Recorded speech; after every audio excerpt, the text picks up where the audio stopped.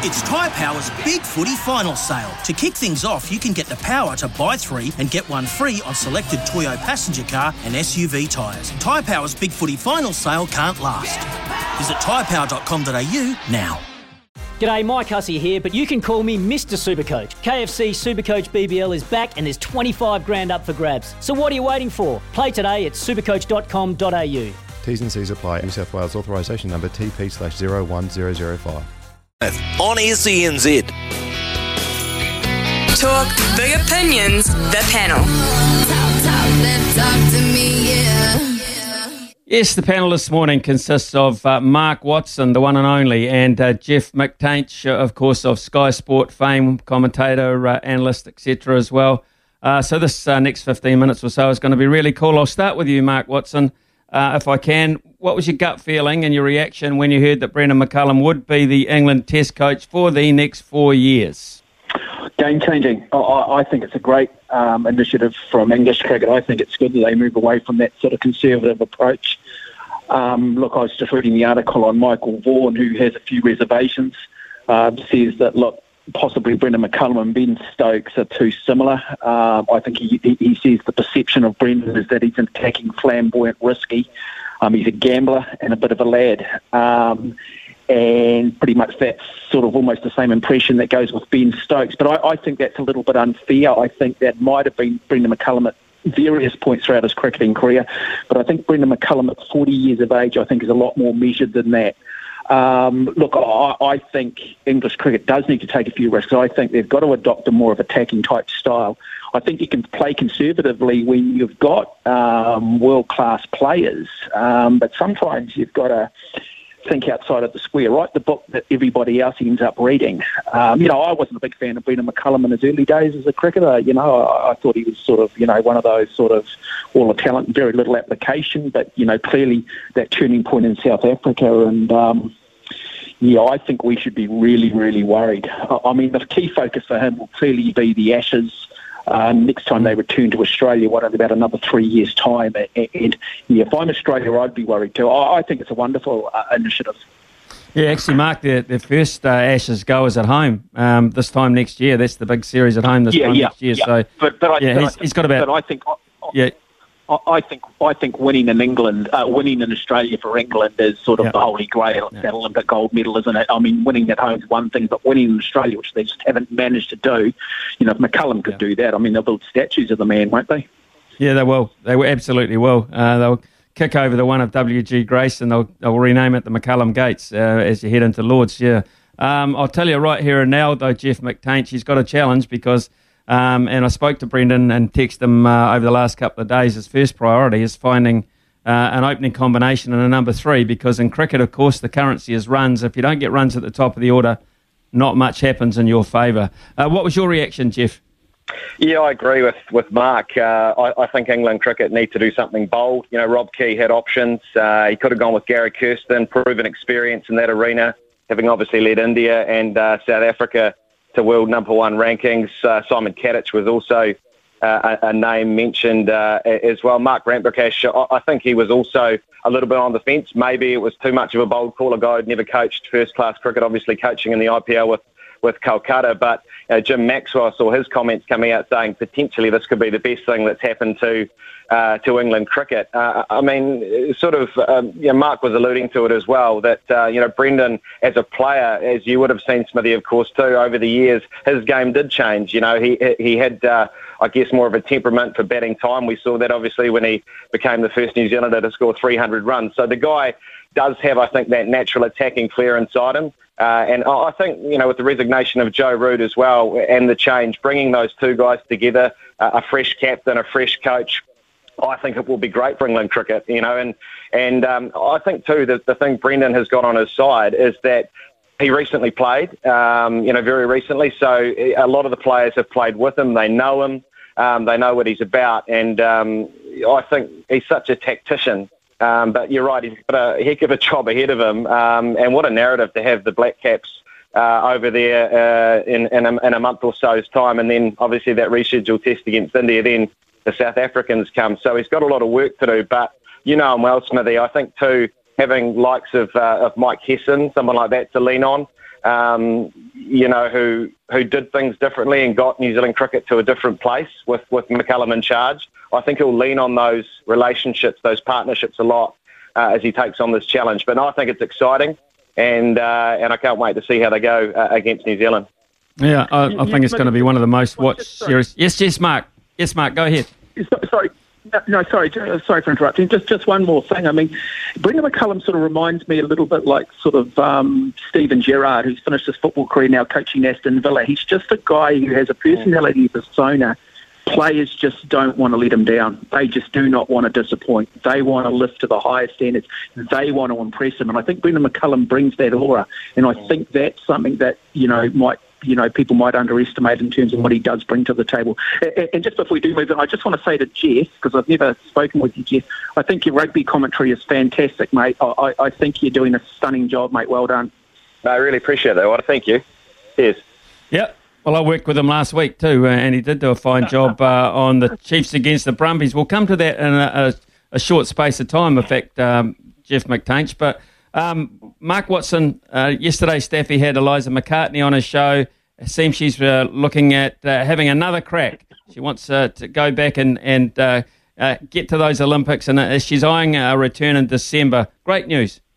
Yeah, look, wonderful. I mean, just brilliant. I mean, what she did in 2016, she was the darling of those Olympic Games, and suddenly you go to track and field meets around the country and everybody's getting involved in pole vault, which is just fantastic, not dissimilar to suddenly everybody getting involved in shot put. And there was a point there you're wondering whether, when you look back on her career, that her finest moment might have been 2016. All sorts of problems with her Achilles tendons, but it was interesting to see that what she's just actually done is, rather than so much more medical treatment, it's actually just about changing her biomechanics, strengthening certain parts of her body, changing her gait, changing the way she runs, and that has made a huge difference for her. And, she's got time now between, clearly Commonwealth Games is not in her thinking, but 2024 Paris, look, to win a medal, she's got to be jumping sort of 4 metres 80, and you can win the gold medal at 4 metres 80. It was 4 metres 80 that she jumped in 2016, and it's just great, isn't it? It's great for women's sport. It's great for track and field, and well done to her, because I can't imagine just how tough the last 3 or 4 years have been in regards to going from those dizzy heights to suddenly thinking, man, will I ever be able to compete again? So, look, well done to her, and good to see that Matt Dallow's on board, well known in track and field circles, and a fresh coach, fresh change. We should be excited.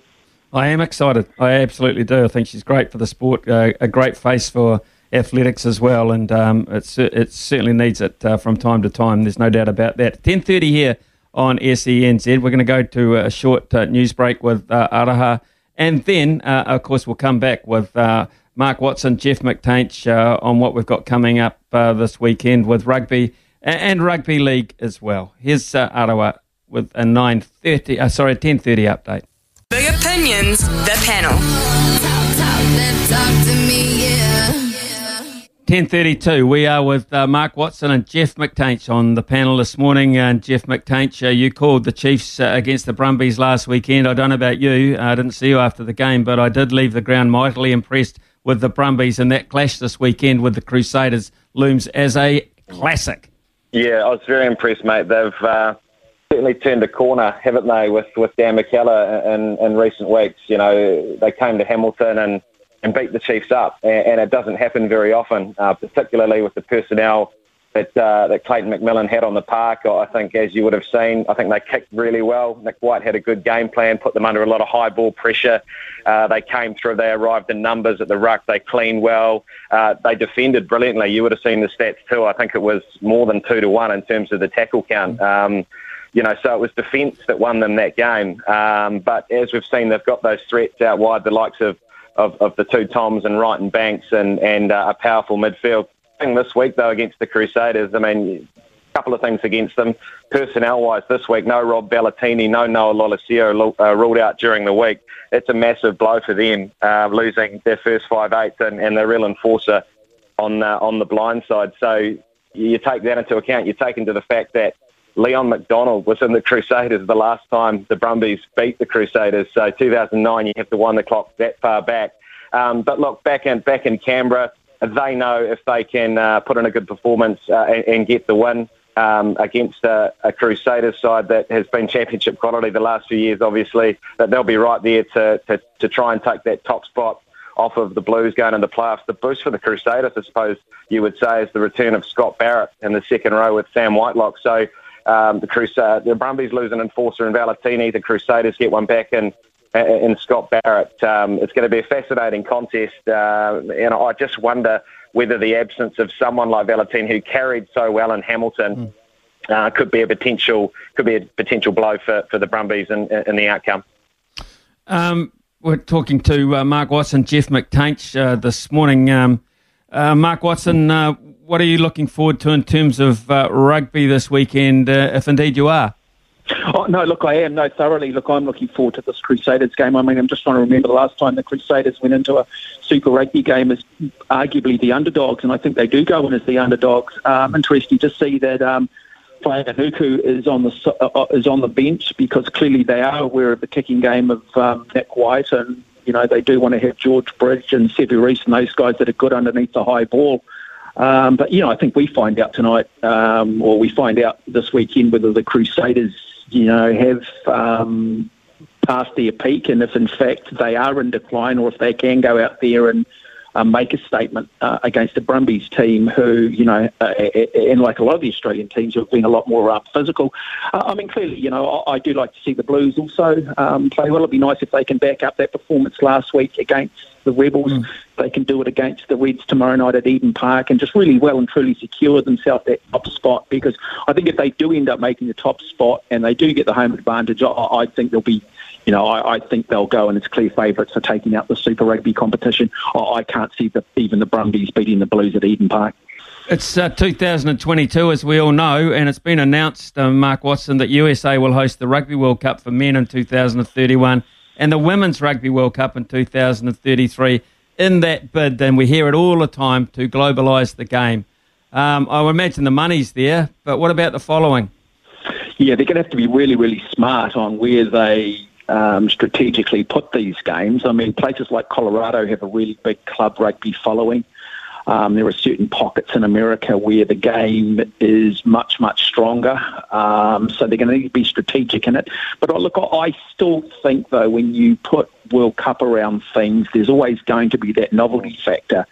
And so I think with the population, I think they will get the crowds. I mean, people were hesitant when Japan was announced as the Rugby World Cup, when they hosted it, and I think they did that really, really well. But look, I think we do need to take the game globally. I mean, that's one thing that you go back to 1987, it's still only really the same 5 or 6 teams that can win it every 4 years. And yeah, I think it's a really good, bold move. I think it's exciting, and I think it's just fresh. And I think rugby just needs to constantly refresh itself. So look, I'm all for it. Chicago Field calling a World Cup final with involving the All Blacks for you, Jeff McTainch. It's a mouth-watering prospect, I would imagine. It seems a long way off, but in effect, it probably isn't really. We'll be looking at a new generation of All Blacks by then, of course, well and truly. But it is a market that perhaps needs to be explored, and this is the best way to do it. Mm-hmm.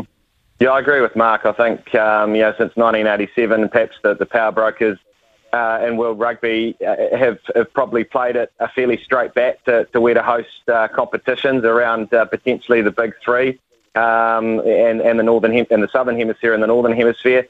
But they went to Asia in 2019. We found out that was a success. Japan made it to the quarterfinals against South Africa. They went through pool play unbeaten. They defeated Ireland.